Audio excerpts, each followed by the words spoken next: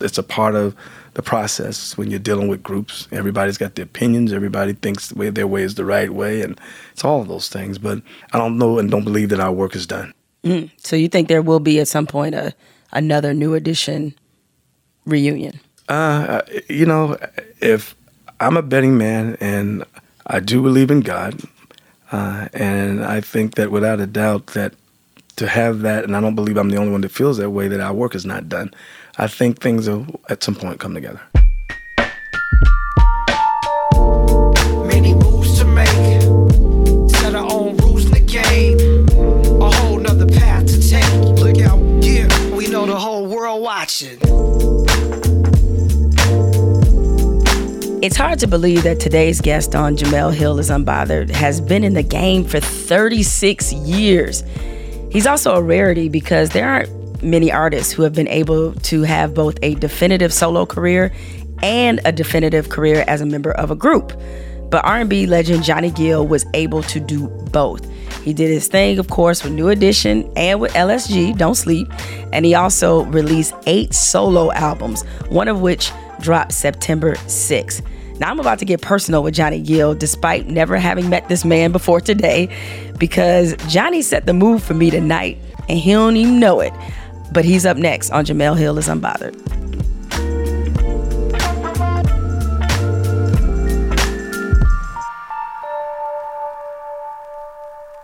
So, Johnny, I know we literally just met 5 minutes ago, so I'm about to get real personal. Okay.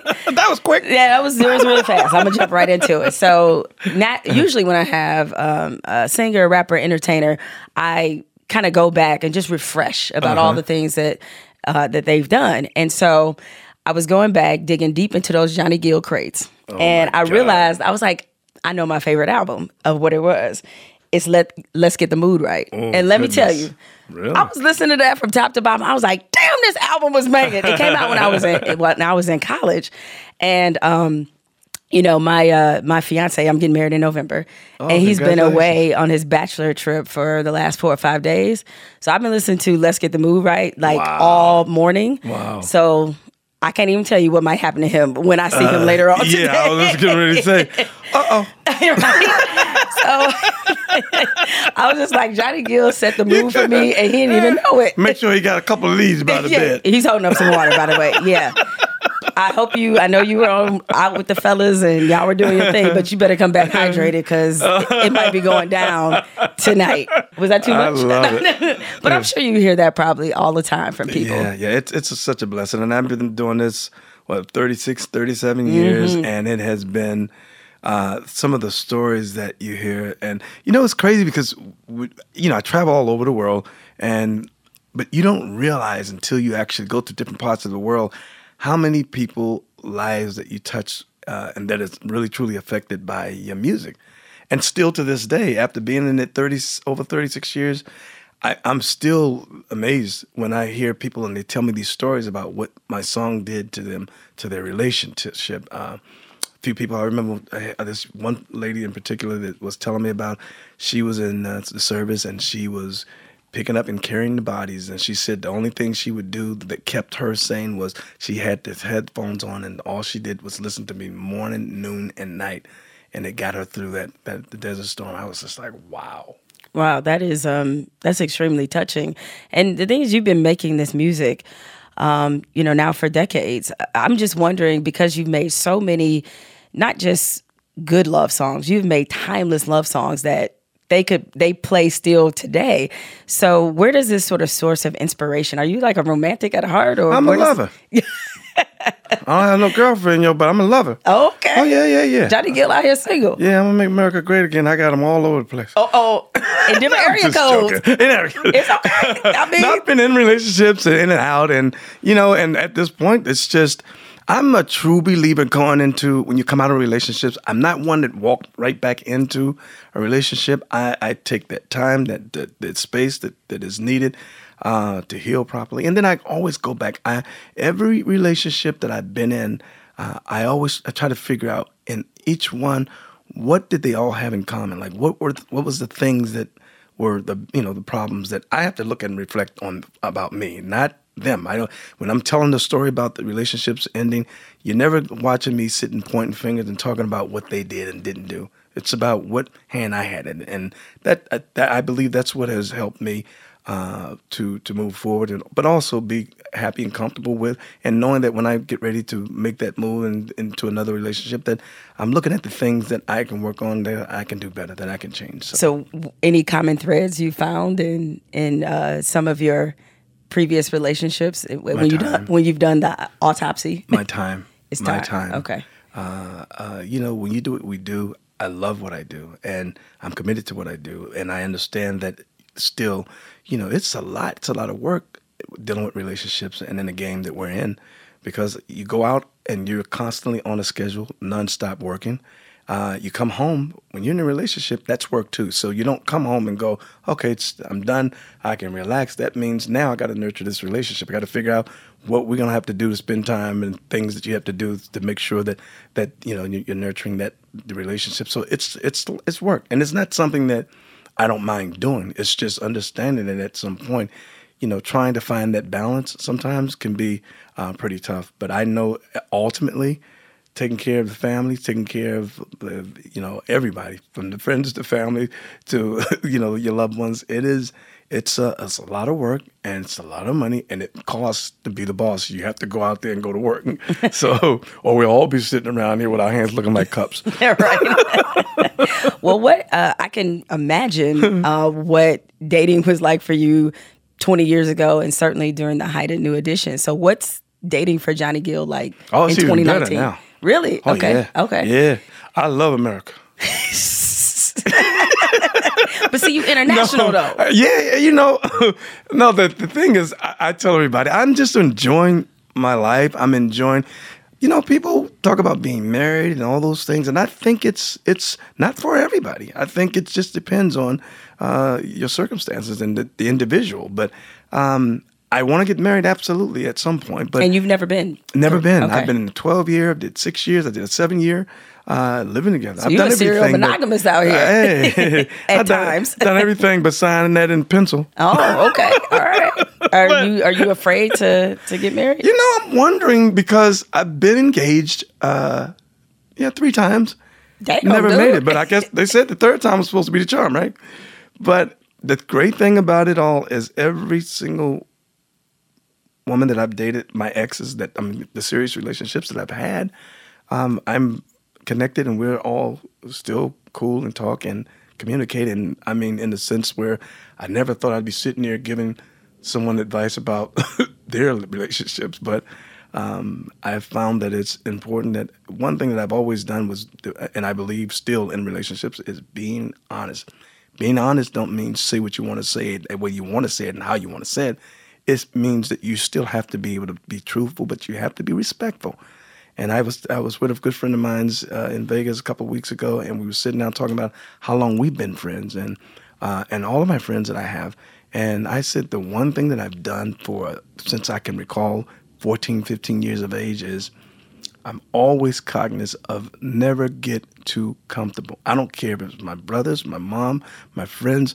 Even if I agree to disagree, I'm going to be respectful, but I'm going to tell, we'll talk about those issues, but I'm always cognizant of how I'm going at you to tell you about what I agree or disagree.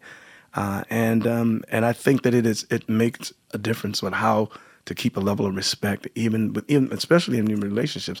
I had a few that were a little fiery in the beginning, and as you begin to kind of get them in a place to recognize, learning, and understanding what communication and communicating means, when people start to argue, I've told many of them, when people start arguing, that means they only argue and they're getting loud because they feel like they're not being heard. So at some point, you got to understand that it's a simple little thing too, to start saying, I hear what you're saying, I understand what you're saying, and then get to your point. But when a person doesn't feel like they're being heard, it's like it starts going to this place and it starts rising. And I remember teaching one of my exes, I remember having this conversation nonstop where she used to come in and everything was just, ah! And I said, take a deep breath. It's okay. It's okay. Here's the thing.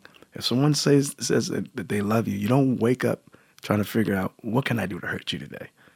but we all have and come with flaws. And then we all recognize that at some point we can do things or say things that we're not aware of or that might hurt somebody's feelings. And we have to understand that and be cognizant of that and aware. But it's a lot of work. Relationships are a lot of work, and I'm not against it. I'm just living my life, and I realize that at the end of the day, I'm not going to go searching for it.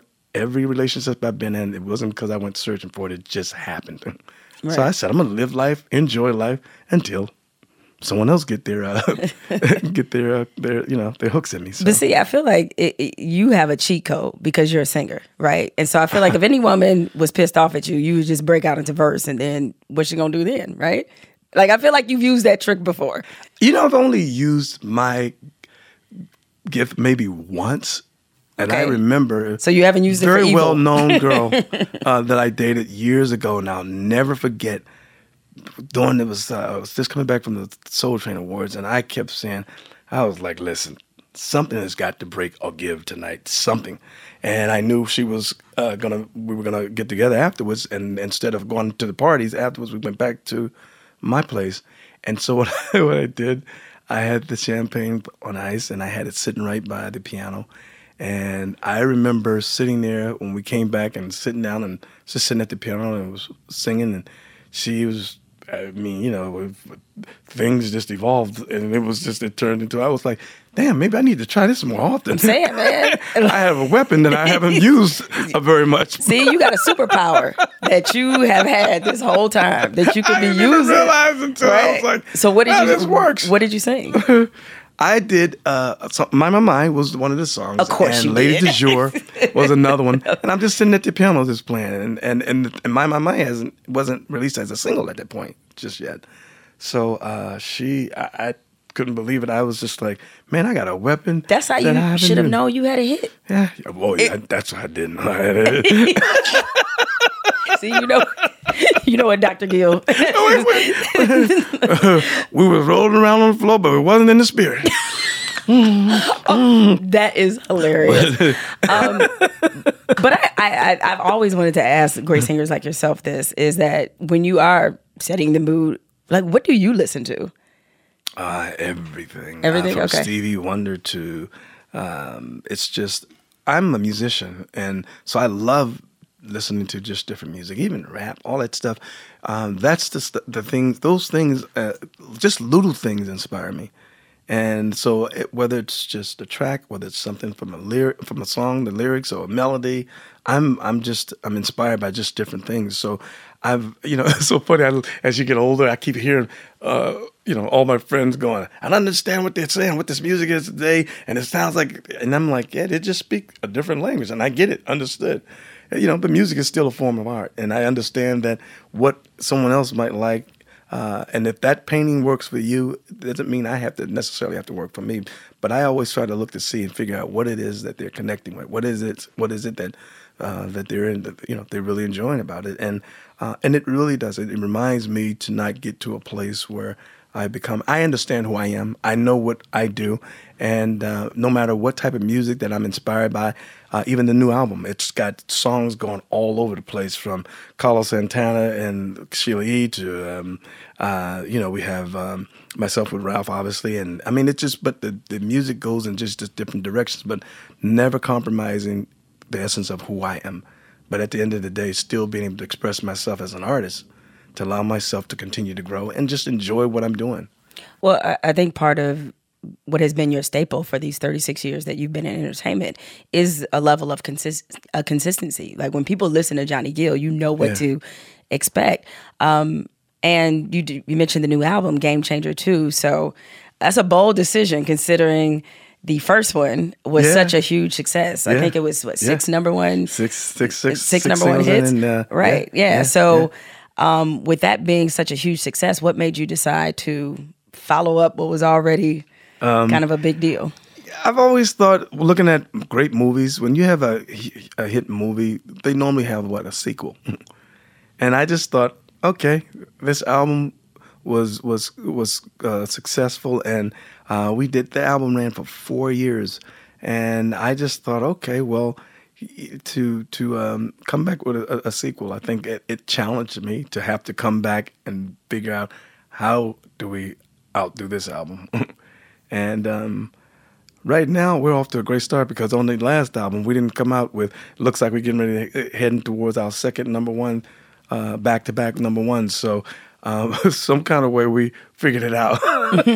Well, let's talk about that single you have with Ralph Tresvant, Perfect. Perfect, right? yes. Which yes. I can tell you, women, if you are having a down day, really, even if you're having a good day, but it's just such a feel-good song for women who often need the message reinforced that we don't have to do as much as we think we do, or we don't have to be as critical of ourselves as we tend to be. And this is a song that reminds us that we are perfect just the way that we are. What made you decide to do this type of song, particularly with Ralph?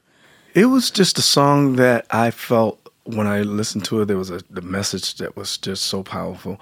When you look at social media and you see the Instagrams and all of these beautiful models, and people don't realize a lot of women are feel the pressure of having to do some of the things that you see these so-called Instagram models do. And I think that it's kind of gotten to a place where I feel that women need to be reminded that everyone is not going to be a Instagram model. It's like, but embrace your imperfection, embrace and love who you are. And at the end of the day, understand that that's what really makes you perfect, is understanding your imperfections and being able to embrace those things. I think that it's like, if it means that you can't be or feel the value of who you are only just based on just your looks, it gets deeper than that. There's some other deeply rooted issues that might need to be addressed, because we are who we are, and we have to learn to accept that and embrace that. And I mean, there's nothing wrong with taking a car and putting new tires on if you want new rims, if you want to, but it doesn't still make the car what it is, whatever that car is. And as a human being, as a woman, and I'd say I don't care who you are. It doesn't. All those other things, getting your hair done and your nails and all those things, that's great. I mean, if that makes you feel good, but at the end of the day, that shouldn't define totally who you are. Mm-hmm. Now, what made you decide to do this song with Ralph in particular, as in Ralph Tresvant, for those who don't know? It was a song that I just thought that. Ralph, it's been a while since he's recorded, and I'm getting ready to. We're working on his album as well. That's his project that's coming out on GILL Records as well. So I just thought this was a great way to also, to bring him back out and to be a part of this song. I thought was a powerful message, and Ralph's audience is pretty much the same as mine. It's so it's like we just thought it was just a great collab. So of course that would naturally lead to the question of, when can we expect that Johnny Gill, Ralph Tresvant collab album? I've heard quite a few fans have asked me about that. And, the thing that I was talking to Ralph about, and that I find it is important for him at this stage of his life. Everyone went out and did solo stuff, and Ralph did too, and he did fairly well, but he never continued to really nurture his. He just kind of just went after everybody released theirs, and he kind of just been that guy that would go, it's the lead singer, new edition, he goes home, relaxes, chills, and and he did have the desire. He was one of the first that wanted to do something with as a solo artist, but he was so pressured to not be able to not do that, because the group where at that time was trying to figure out, if you go out and does some solo stuff and become successful, then what happens to us? And it was never that, and that was never his intention. He wanted to express himself as an artist and be able to do the kind of music and some things that he wanted to do, that obviously when you're in a group, you have to sit and converse with everyone to figure out what songs we're going to use, which songs work, which songs don't, and who's going to be on it and all that stuff. So how are we going to all be a part of it? So I just told him, I said, you'll never be able to get back what you didn't yesterday. And I think that you should have really tried to, worked on nurturing your career like everyone else did. But at the end of the day, this is where you are today, and you still have something to say. You still have a message that you want to get out and want to, continue to do what you do, as far as with your music, the world to hear it. So let's go. Let's just embrace who we are and where we are, and I'm here. Let's go. It sounds like Ralph kind of feels like he was lost in the shuffle a little bit. Absolutely. Okay. Absolutely. He sacrificed a lot, and it's so crazy to watch some of the things that have taken place. I mean, when you're dealing with groups, there's a bunch of different dynamics. There's a lot of internal issues that it's not a secret dealing with our group, and that's been that way since I can recall. I know even before I got there, it was madness. But somehow or another, we've been able to do what we've done thus far, and that's not by coincidence. It's a part of the process when you're dealing with groups. Everybody's got their opinions. Everybody thinks their way is the right way, and it's all of those things. But some kind of way we've always worked through it, and you just have to continue to keep just doing what you do and stand to the grind of it. And I think that I don't know and don't believe that our work is done. So you think there will be at some point another New Edition reunion? If I'm a betting man and I do believe in God, and I think that without a doubt that to have that, and I don't believe I'm the only one that feels that way, that our work is not done, I think things will at some point come together. Yeah, because the thing that's so interesting about you all is that a lot of the drama that was going on with New Edition, it was such a different media age then. And so you would not hear about these incidents at all.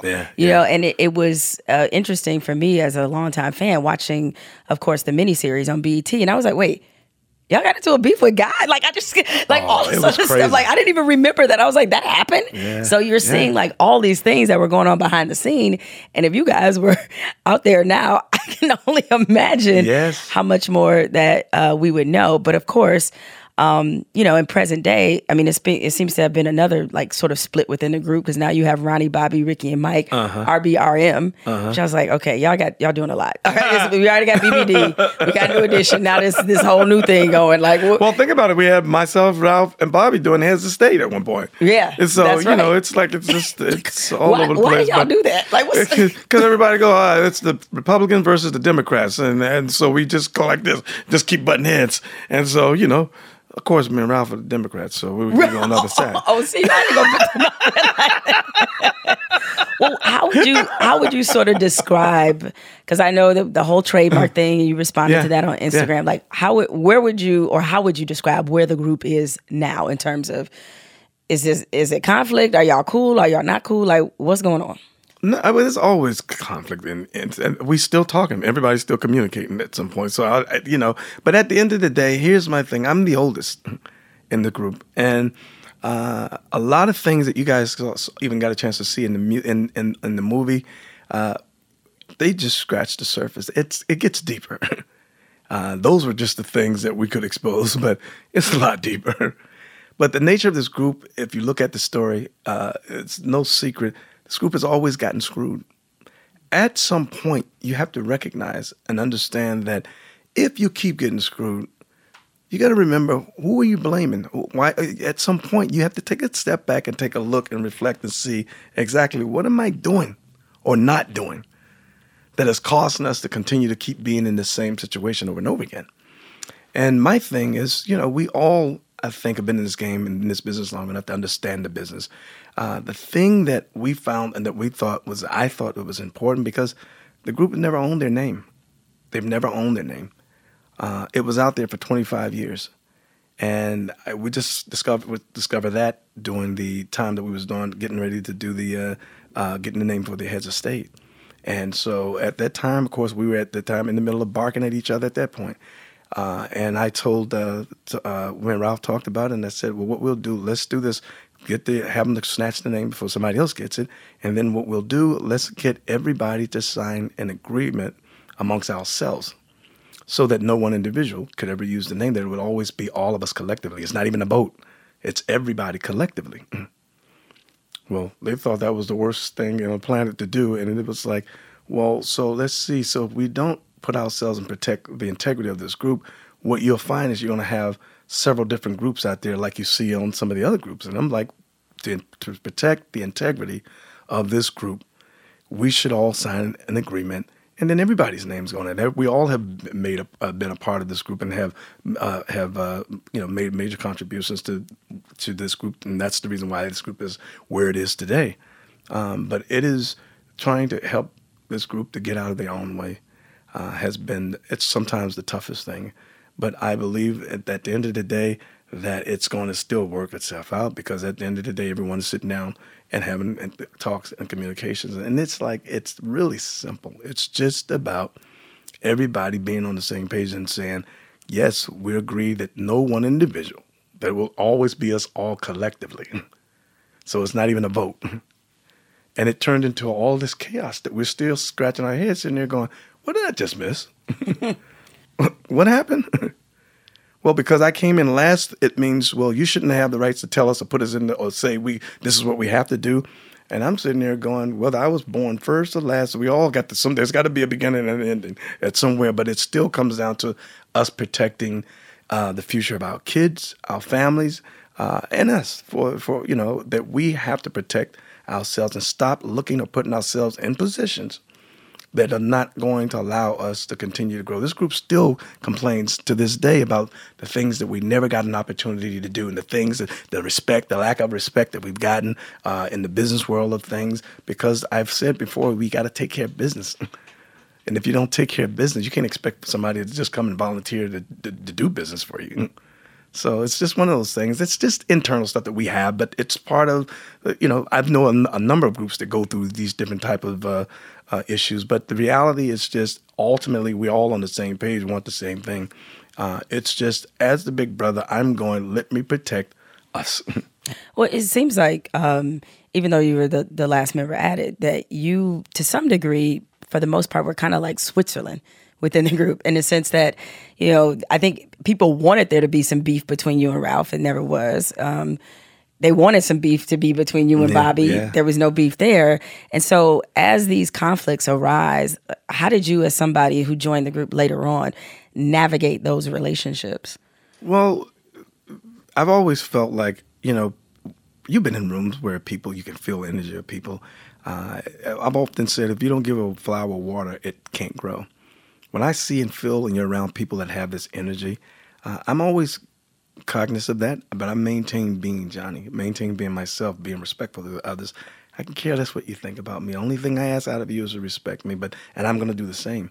And what I've learned over the period of being in that group, coming in this group, was to really recognize that every individual, the things that they've gone through, their lifestyle, the way they come from, is completely different from mine. It make me no better than them or no less than. We all have just been through something.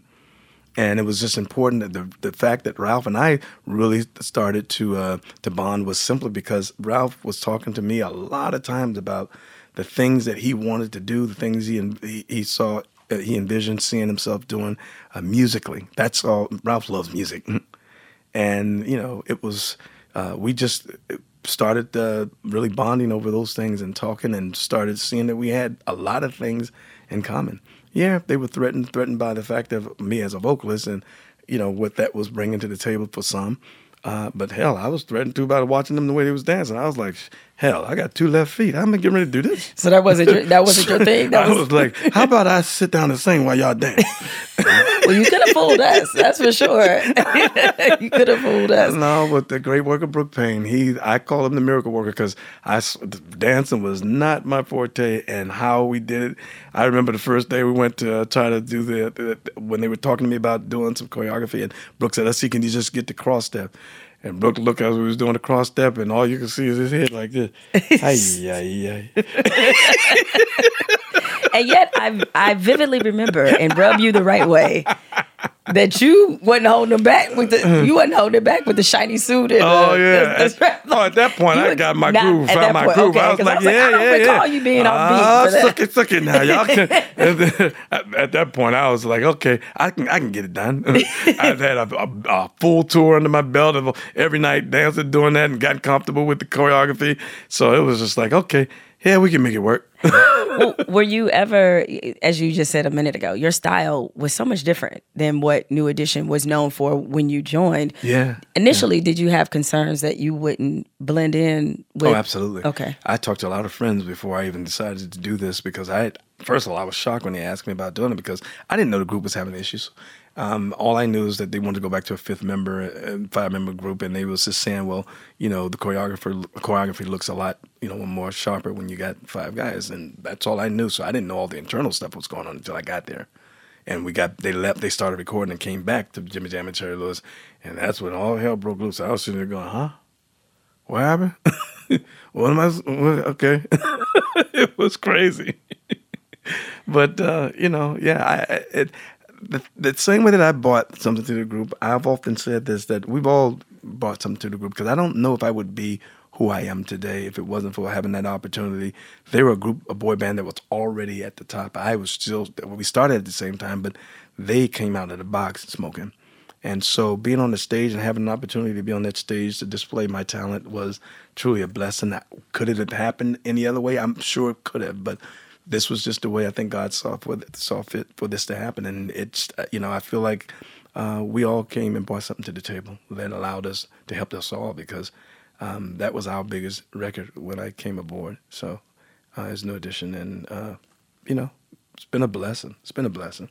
Yeah, I just remember being shocked as a kid and burgeoning teenager, like, oh my God, New Edition is like grown now. I don't even know how that happened. It was like, they went from like Candy Girl to like, it was a young girl Heartbreak. And I was like, what happened in between?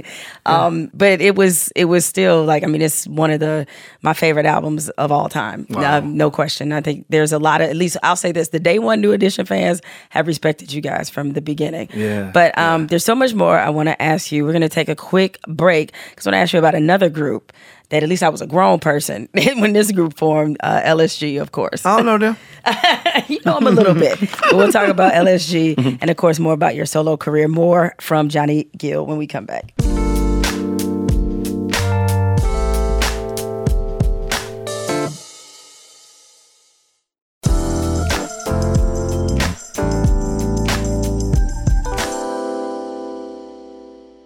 Of course, everybody knows, Johnny, about how you came to New Edition. I'm sure you've told this story, but I don't think I've ever heard it.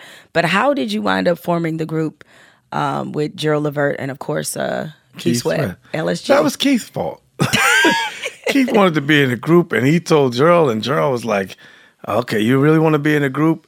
And Gerald was like, hey, man, let's put this thing together. Sylvia Rome did not want Keith, because Keith, I think, had come off like a 4 or 5 million seller, and she was and like, he wanted why? To be in a group? Yeah, she was like, why are you doing this? Like, why? And he was like, yeah, babe, I'm doing this because that's what I want to do. You know what I'm saying?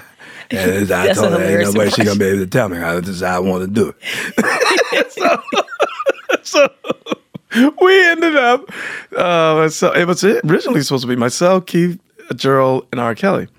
And, are you serious? Yeah. And he fell out of it, and so it was just the three of us. We went forward without him. And I remember watching Gerald and Keith.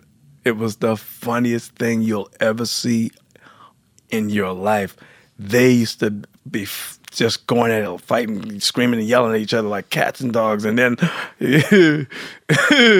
all of a sudden, you could hear Gerald all the way down the hall screaming, you said you wanted to be in a group, huh? Well, you got to be a group member. You got to act like a group. Yeah, man, why you gotta be talking to me like that? I'm a grown man. See, man, this is bull, man. See, this is what we in here rehearsing. You got to step like we got to step. Yeah, man, I don't be done all that stepping. So they used to be going. And I had a front row seat to watch them. And 5 minutes later, 10 minutes later, we all having shots, getting ready to go to work. And it would go. They would do that so much on the regular. But I would just be in it going, your turn. Your turn. Your turn. Well, see, Keith Sweat was never known for being a dancer. He had like 2 moves, tops. We've all seen it. All right? I figured if I had to do it, shoot, he can do it. He can figure it out. Oh my goodness! So R. Kelly. So how initially did R. Kelly kind of get attached? I think Kelly was even attached before I was the last one. Before it was, when they was trying to form everything, put it together. I think that was really Gerald's. Was really at the helm of that, and him and Keith, and so they just said, hey, let's just get the 4 of us. That would be really powerful. Now at that point, I'm trying to think timeline wise, but he had already started to become a solo success, right? Oh, Keith? No, R. Kelly. Oh yeah. It was a bit. So I'm just like, why would he want to join the group too? Yeah, at first he said he wanted to do it, so something happened, and he changed his mind, but just the 3 of us went forward and we did it. So Now, obviously, Gerald no longer with us, unfortunately. What will you most kind of remember about him? God, let me tell you something. There's a lot of people that I've lost in my life, and losing Gerald probably still to this day. It's probably one of the toughest losses that I think I've had to deal with. That I still can't. I got my feet up under me, but I really don't. That was my road dog, and to imagine him not being here, I would have. Man, it's hard to even fathom that he wouldn't be here today.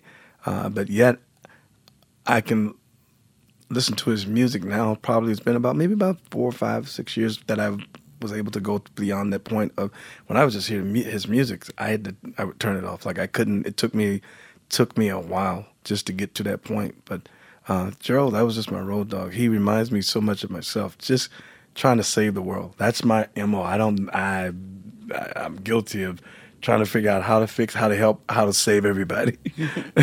And sometimes you give too much of yourself. And Pop LeVert always said, he tells me to this day, he goes, John, man, listen, man, you got to save some for yourself, man. You can't give it all to them, man. You got to save some for yourself. But it's just who I am. I'm just trying to figure out how, and Gerald was the same way. Is some of that because of your upbringing? Because I know your dad was a minister. Yeah. So is that maybe where some of that comes from? I think that's where it comes from. I believe absolutely that's where it comes from. Just my dad used to do so much for people and for the congregation and the people that were having issues, and I watched that as a kid growing up, and little did I know I was like a little sponge. Just didn't realize I was taking it all in.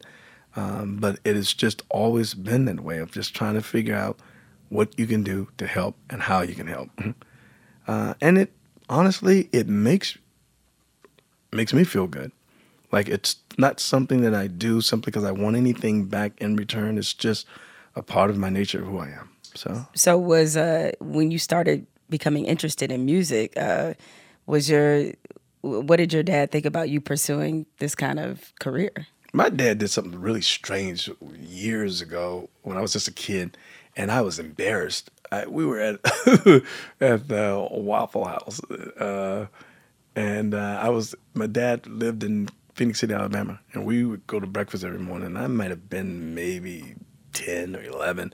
He kept telling this girl, told the waitress, he goes, yeah, you see him? See that guy? You know who that is? And she was like, no. And he's like, take a look at him. And she's looking, no. And he said, yeah, he's singing. He sings and he's gonna be a star. You remember that face? And I was just like, man, come on, man, what you doing? I was just embarrassed. And to look down the road years later and to end up getting in this business, not something I had a dream of doing. It just happened. Was amazing to me that just him prophesizing it, and he knew or saw something that I didn't even see ahead. Did he want you to pursue gospel as opposed to? No. My dad was just so happy. He was living vicariously through me because he's Johnny Gill Sr., I'm Johnny Gill Jr., so you got to understand my success was his success. No matter where he goes, it was like, it's Johnny Gill's father. Right. And he was enjoying it. He enjoyed it. He's deceased now, but my father, I tell you, he was, as a minister, people, when we grew up, singing gospel, it was this thing where it was like, oh, that's anything outside of the gospel was singing the devil's music. It was like all that. I said, well, I guess the devil's my partner, huh? Hey, buddy, we're on the roll. But it was, my dad never once wavered or felt or made me feel like doing this kind of music was the devil's music, and he was very supportive. He used to come to the shows in his limo, and he was, man, you couldn't tell him nothing. Now, was there, or at what point did you realize that you had a unique talent? There's a lot of people who can sing, but a lot of people don't recognize when they actually have a unique talent? At what point did it start to register for you that I have got something that's different than everybody else? When I got my check and I bought me a gold nugget ring and a gold nugget watch, and I was like, yeah. And then I went to a car dealership at 15, 16 years old, and they go, oh, no, you don't need no credit here. Sign here. I went, yeah, I must got really something different. So when you started getting paid to do it? I was like, man, I get paid for this too? But when I was a kid, I thought everybody could sing. I really honestly thought everybody could sing because we grew up singing in church. So you just assume I'm not thinking there was nothing behind what I was doing. As a kid, I remember because we used to have a family group and we used to sit outside in the car and talk about what groups are on there and who we were going to crush. And we used to go out, watch how many people I'm going to make shout. And then I would just completely light a church up and the whole place would just always be in uproar. And I thought it was funny and fun. I had no idea that there was something that was different about it because I'm just thinking I'm just doing what I do and going, okay, well, we're going to kick their ass in church. And I'm talking about just different groups. Right. But, to realize later that there was a guy that was 98 years old that we played at his church. And I remember after we finished playing, and he said, we were sitting down in the front row, and he said, while I was singing, there was a light came on, that he saw a light over my head. I was about maybe 11, 12. And he told my mom, he said there was a light over his head, and he said he's going to be a star. Even then, it still didn't totally register to me. But yeah. As you are fully aware, especially given the length of time you've been in this business, that R&B has changed quite a bit, right? Yeah. One thing that's definitely changed is that you don't see a lot of groups now anymore. Ain't enough money. Is that what it is? Yeah, they all trying to get their piece of of the pie by themselves. Right. That's why New Edition ain't together. No, that's not right. Well, it's part of the reason why New Edition is together. It's like the money part is not. No, there's a lot of money that's been out there. Everybody keeps going, y'all crazy. See all that money that's out there? What are y'all doing? You got to split that a bunch of ways, right?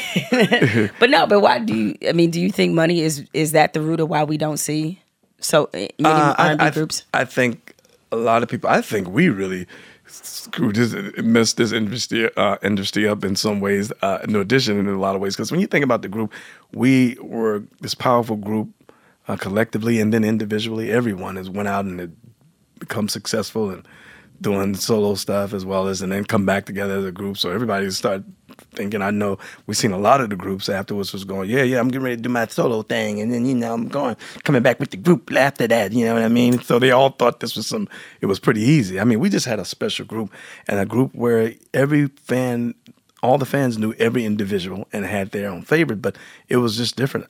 Some groups it's just this unique thing that, every group don't have, What's your assessment of where kind of R&B is today? Well, when I look back, I think for 16 years I didn't record because people kept saying that, and we saw the industry change and it was like, yeah, ain't that checking for y'all? You guys are old school, blah, blah, blah. For 16 years I didn't record. I didn't start recording until 2010 with the album called Still Winning. And coming back in there, only thing I knew how to do was to do what I do, and that was singing R&B music. And it was a song called In the Mood. That record did so well that at one point we recalled and go, okay, can we get to another single? Because this one is, it's been going on damn near a year. to recognize that there was still a place for good music and just solid R&B music. That woke me up. That gave me the confirmation that there is still a need for that, for our music, and there's still a place for it. And we ended up doing extremely well with that album. So it was just amazing. And then I realized that at the end of the day here, I started looking and seeing there were more people that were coming that were doing just more of traditional R&B as well as contemporary. But and I began to understand that there's something that's there. And I love music. Like I said, I love all types of music. I don't sit and turn my nose up at just anything. It's just because I understand that it's all a form of art, and because I like the painting on the wall, don't necessarily mean you have to like it. You might not see it through the same eyes, and I get that and respect that. So, but I just think that the music, when you look at R&B right now, there's a huge surge that I believe that's going on, and so many that are coming back and making a contribution to, I believe, why R&B is really coming back on to a different level. So it just doesn't feel to me, and I hate to be old woman yelling at cloud, but it just feels like there's not a lot of timeless music, because I listen to a lot of current R&B and I enjoy it. Yeah. But then I think to myself, will they be playing this 20 years from now? You know? You know what's weird? Yeah, they will. Because in every generation, from my mother's generation to your parents' generation, those songs are the fabric of their lives, and those are the songs that every time they hear those songs, they're going to be reminded of where they were, what they were doing.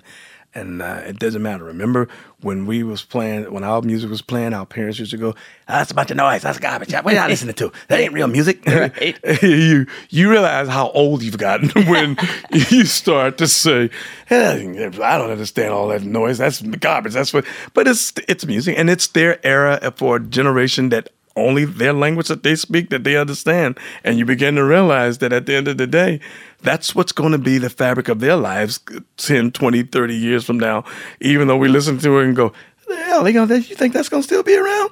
But yeah, it will, because there'll be a whole nother generation. Well, but it's tough, though, to say that only from this standpoint is that, look, I don't want to pretend as if, my generation had the cleanest music, okay, because we didn't. But we've had the best. But hands down. Look, there's no We've question. had the best. Don't debate me or at me or whatever. But I think we totally did, right? Yeah. However, even though like Jodeci, Diary of a Madman came out when I was in high school, right? Yeah. So even that album was considered to be, kind of like risque, and it's like got me fiending. All right, I got you. But I just can't see. And I listen to the song and I like it. But 20 years from now, are we gonna be playing "I'ma Fuck You Back to Sleep" by Chris Brown at somebody's wedding? Yeah. You think so? Absolutely. No way. And it will be the generation. I do not believe this. I swear to you, it's going to be because it's just a generation gap. And like I said, they speak a different language that we just don't understand. And they have... Mima is not going to be out there dancing in the world. Fuck you back to sleep. I just don't think so. There's going to be radio stations that's going to be playing what we call old school stuff. Their stuff will fall in a category of their old school that people are going to be saying, "Oh, yeah, I remember this was my joint. We was running around. We was smoking, getting high. We was partying. We was clubbing it. That's going to be their life." And this is what's going to, when they go back and listen back to songs after they grow up that was a part of their lives, and they're going to remember where they were and what they were doing and how much fun they was having. Those songs are going to be there. That's the fabric of their lives. That's what they're going to revert to, and they're going to connect with and be like, "Oh, that was my joint." And we'll still be looking going, "Huh?" Right? I'm like, wait, what? So I just think about it in terms of that context, is they just so bold with it now that it's like not a whole lot of romance going on. And I'm not saying, look, sometimes it's romance, sometimes it's something else. So I understand that. Think about it. Even if we're talking about our generation, our music being the best, the generation before that, they were listening to our music saying that was a bunch of noise we was listening to. So we're just doing the same thing to theirs. Trust me. Yeah, no, you're right. It does. And that's why I said I try not to be that person, right, because I realize, again, it wasn't a sanitized, version of music by any stretch. I mean, I was listening to 2 Live Crew when I was in high school, so somebody's probably going crazy when they hear "Pop the Coochie." I'm saying, when that song come on, somebody's old, that used to be 50, me. 60 years old, probably still going, yeah. Trust me. Throw on "I Wanna Rock," and this hip will get to doing something. All right, throw on "I Wanna Rock" right now. All right? Yeah, rock bass, all that. It's like you hear those joints, you're like, yo. No, I mean it is. You're right. It's a generational kind of difference in understanding, and maybe I'm wrong, but I have a feeling that they're more likely to be playing my than "Fuck You Back to Sleep." That's just me. Yeah. More likely, so. But listen, I wanted to get your thoughts on, I know somebody who's somebody you looked up to, and I feel as if this person is truly just amazingly underrated, and that's Luther Vandross, right? Oh my God, that's my. Oh, I love, like, whenever Man. we're discussing, not weird, but like whenever you see discussions maybe on social media or even other places about best to ever do it, I feel Yeah. like his name does not come up. Yeah, Not as often as it should. Absolutely, you're absolutely right. Luther was the first person that made me understand what and how you paint a picture to tell a story. I was just singing. I didn't have no idea what was what, and I'll never forget the duet album that I did with Stacey and Alice, our Perfect Combination album. We opened for Luther, but I remember Luther telling me his favorite Johnny Gill all time song was a song called "Baby It's You," and I remember asking him this. I kept going, "Why? What was so special about that?"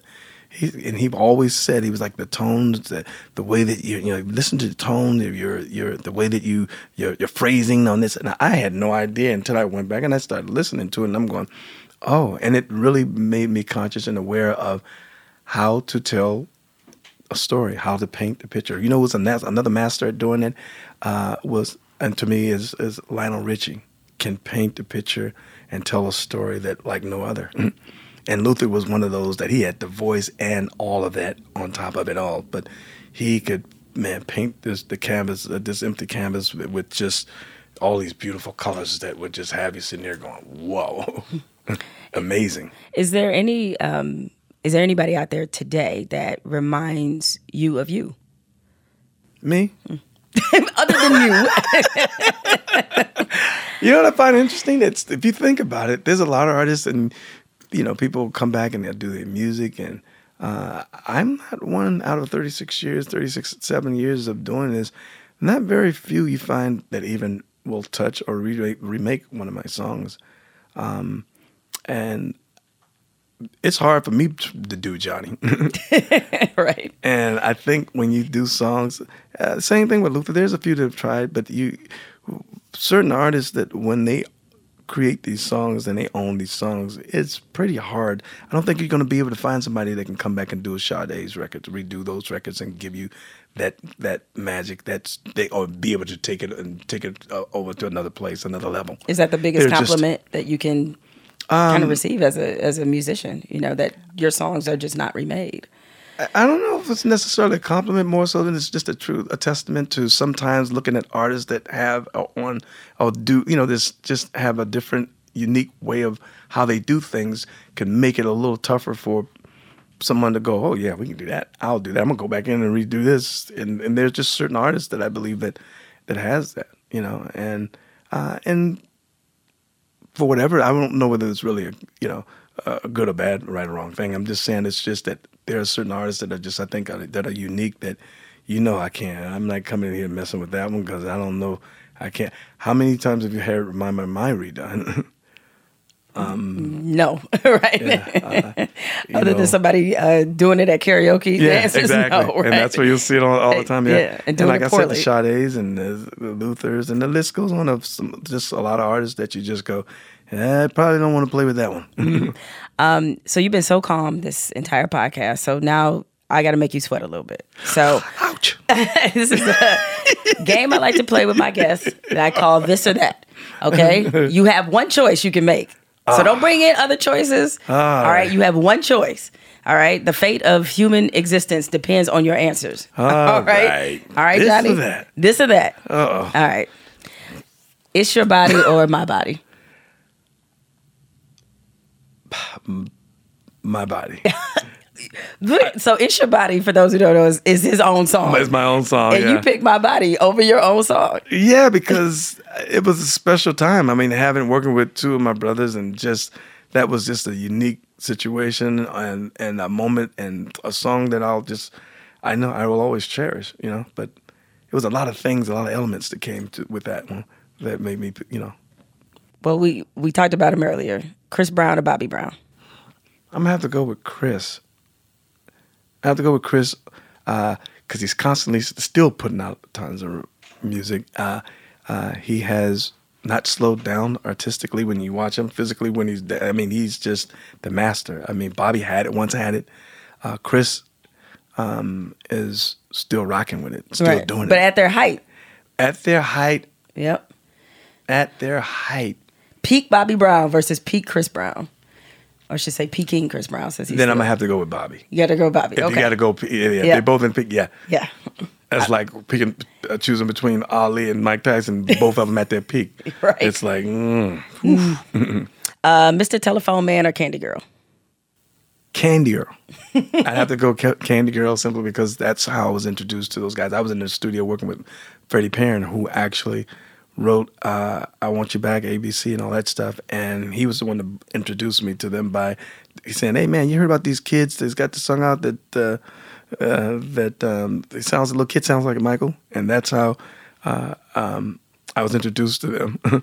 And so it was a special time for me. And then when we all came out around the same time and we would cross paths, that was the song that I knew, met them and was one of those songs that I enjoyed. So I'd have to go Candy Girl. Game Changer or Game Changer 2? Game Changer 2. Ooh, that's a reluctant. No, because it's almost, it's like having kids and you're going, which one is your favorite? It's like, they're all my kids, but you do have your favorite. I mean, some you might like a little better. You may love them all the same. I love them all, yeah. But I would probably have to say Game Changer 2. Game Changer 2, when you listen to this album, I mean, it goes all over the place. And what I really I'm proud of, if no one else, is that I never compromised the essence of who Johnny was in doing all the different things that I've done musically with this album. And yet at the same time, I mean, like I said, I'm looking at what's taking place. I mean, Soul of a Woman comes out, goes straight to the top of the charts at number 1, and now Perfect is heading in that same place. And it's kind of a confirmation of this is where I am today and what I feel and the message that needs to be put out there. And I'm wondering how they're going to get it. And it's like they got this faster than they did Game Changer 1. Off the Wall or Thriller? Oh, man. That's a real tough one. It's actually not. It's one right answer. I'm not going to tell you what that answer is. Well, it's because I'm a huge Michael fan. So, I mean, all of his songs, most of it, Jesus. I guess you got to go with, I got to go with Thriller. What? I got to go with Thriller. That's not the right answer. I know. I mean, Off the Wall was probably, to me, one of his best. The answer's always off the wall, Johnny Gill. It's always off the wall. But Thriller makes you sound like a nutcase to go off the wall when you look how huge Thriller was. It's kind of like, see, you can't base this off of success. You can't. Like, I know Thriller is one of the greatest selling albums of all time. Yeah, but the answer's still Off the Wall. That's a blackness question, by the way. But one of my all-time favorites off of Thriller, one of my all-time favorite Michael Jackson songs, period, was Lady in My Life. That was my joint. No, that was, There be no darkness tonight, meet me in paradise. Michael did his thing on that one. That was one of my favorite songs from Michael. And I mean, we got a billion of them. Yeah. But I mean, I can't help it. I think I was in love at that time. See, that's why that song still resonates. Yeah. Still hits you in the core. Ooh, boy, she was beautiful too. She was nice. All right, better ad-libs, you or Ricky? Well, the ad-libs I would do, he would do them because I did them, and then they would let him come back and he would do them. What kind of question you ask? How you gonna ask me that? I'm gonna have to go with me. You go with you? Yeah. All right, final one. If Only for One Night or A House Is Not a Home? Ouch. Come on, you making it hard. That's the point. That is the point. A House Is Not a Home. I agree. Because what he did with that, his arrangement on that was just absolutely incredible, insane. To take a song and become, as a matter of fact, listen to it, the original. You can't even. That's Luther's song, right? No, it's true. It's like that. Yeah. That what he did on that song is remarkable. Yeah, House Is Not a Home. Yeah, it still stands the test of time. Speaking of standing the test of time, that's definitely you. Who you calling old? No, you are not old. You are getting better, Johnny Gill, for sure. But everybody, if you don't know already, cop the new album, Game Changer 2. It's out September 5th, right? 6th. September 6th, yeah. Okay. So I think this podcast will air. The album will have just been out, but either way, make sure you cop it. All the old school and even new school Johnny Gill fans, like I think it is. I agree with you. It's probably something for everybody. For everybody. Yeah. So thank you for spending this time with me and for keeping it real and you're just so chill. I got issues. Well, you didn't let a lot of them come out in this podcast. No, you hit them pretty well. I was on my best behavior. You were. Oh, geez. Well, I'm about to get unruly because final segment is coming up next. Fuck it, I'm bothered after the break. I like that.